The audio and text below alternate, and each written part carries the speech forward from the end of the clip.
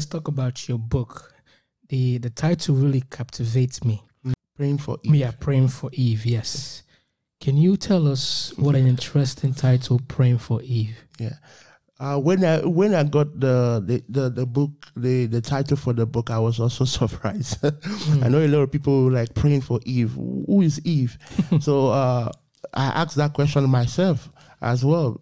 But the leading of the Spirit, you cannot fight it. So, anyways, so Praying for Eve is a booklet that I wrote on. Is a prayer booklet because I've been in church all throughout my life. So I understood that women are going through a lot of battles. There are things that women are going through that is beyond that we need to actually help the women.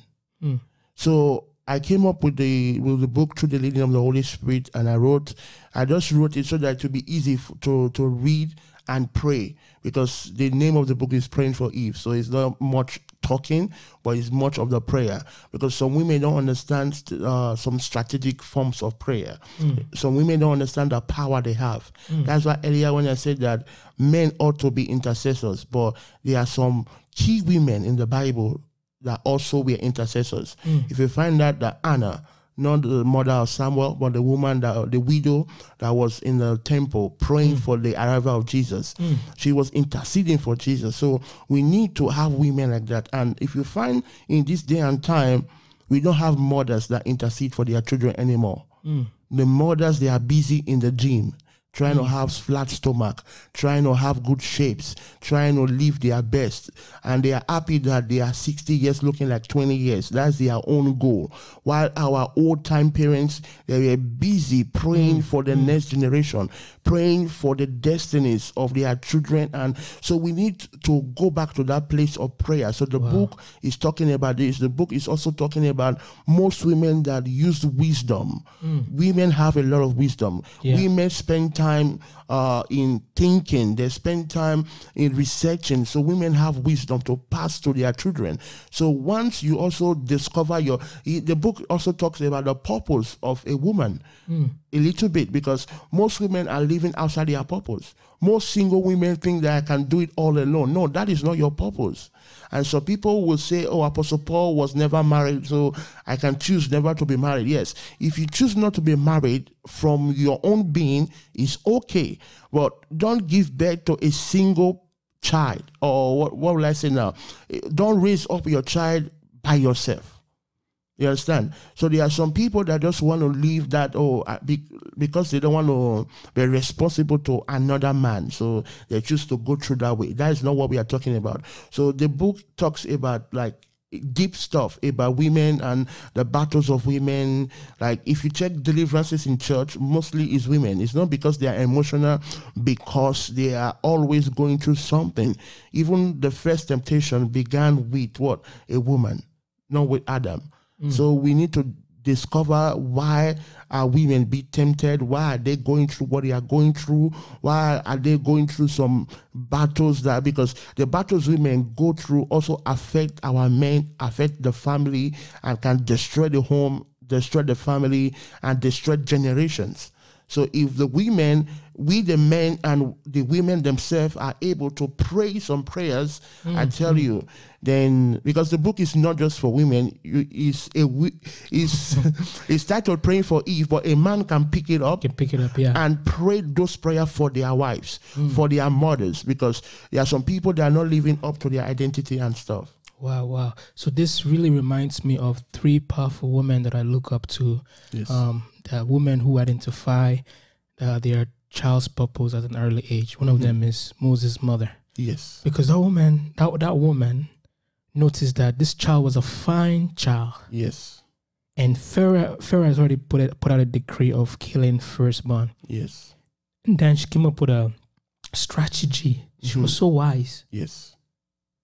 And then you have Anna crying out to God for a child. Yes. And then she said, God, if you give me this child, I will consecrate this child unto you. And now you have the mother of Jesus, Mary, conceive our Messiah. Can you imagine people calling her all sort of names that, okay, who's the father of this son? And Joseph being wise to say, you know what, I don't understand what's happening to you, Mary, but God intervened to clarify the issue. So in line with your book, how important is women to understand the purpose of their child and pray for that child? Because most times, I'm pretty sure God reveals the purpose of children to their mothers. That's how, look, the angel appeared to Mary and said, Mary, you know what you have in your stomach? You don't just have, you have the Savior of the world. Yes. Do you think that God does that for women who conceive?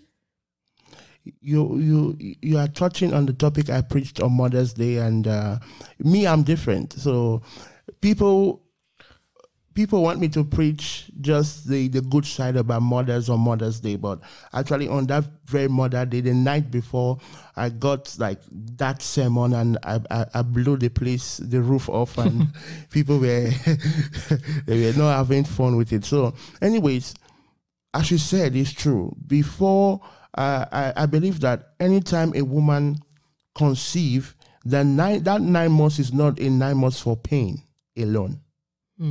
That 9 months is not just a time to just, I have to feed the baby, I just have to go through the pain. No, that's not the purpose of your 9 months. I believe before women God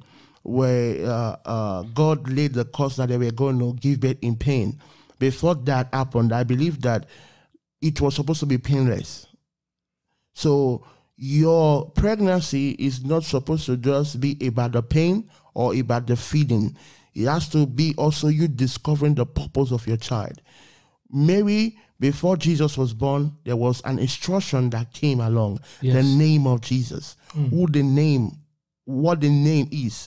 And in the name, we had the title of Jesus, which was the prophecy of Isaiah. You understand? So when a child is being born, or before the naming ceremony, in short, you have to have the blueprint for the child, the assignment. Even John the Baptist, the same thing. Yes. Samson, the same thing. So you need to discover that my child that I'm conceiving, you have to be praying from the womb.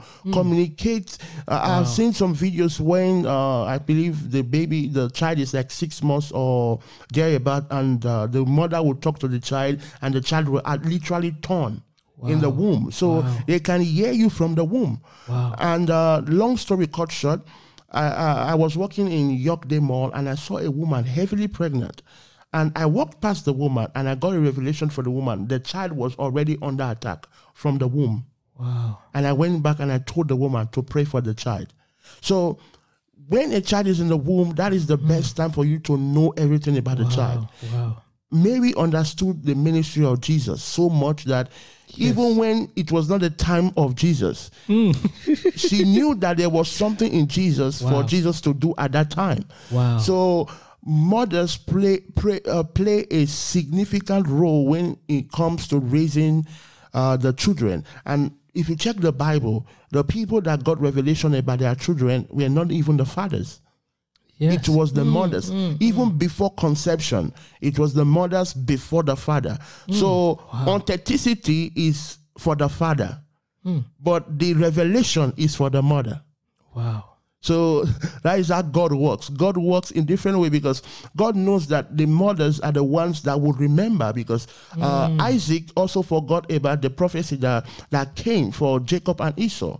And he was about to give the blessing to Esau, forgetting what God has said in the first start. So mothers should rise up to that place that before their child is born, you know their mission, their vision statement. Like it's like you are starting a business. So if you want to conceive, you know that you need to put in some work. Ask God in prayer, this child that is coming, what is his function, what is his role, and continue to pray, intercede. Again, as I said, most mothers, they just care about themselves, or most parents, they just care about themselves and not for the children. As human, there are some things you went through that you don't want your child to go through. Absolutely. It's automatic. You want to try to prevent them not to see that reality. So it is that we need to spend time in prayer. And for those that have already grown children, that your children is going to the left, instead of doing the right thing. So your contribution to that child is your prayer. Those that have children that live in their house, you need to pray for them. And of course, your lifestyle needs to change. Your prayer and your lifestyle need to be together.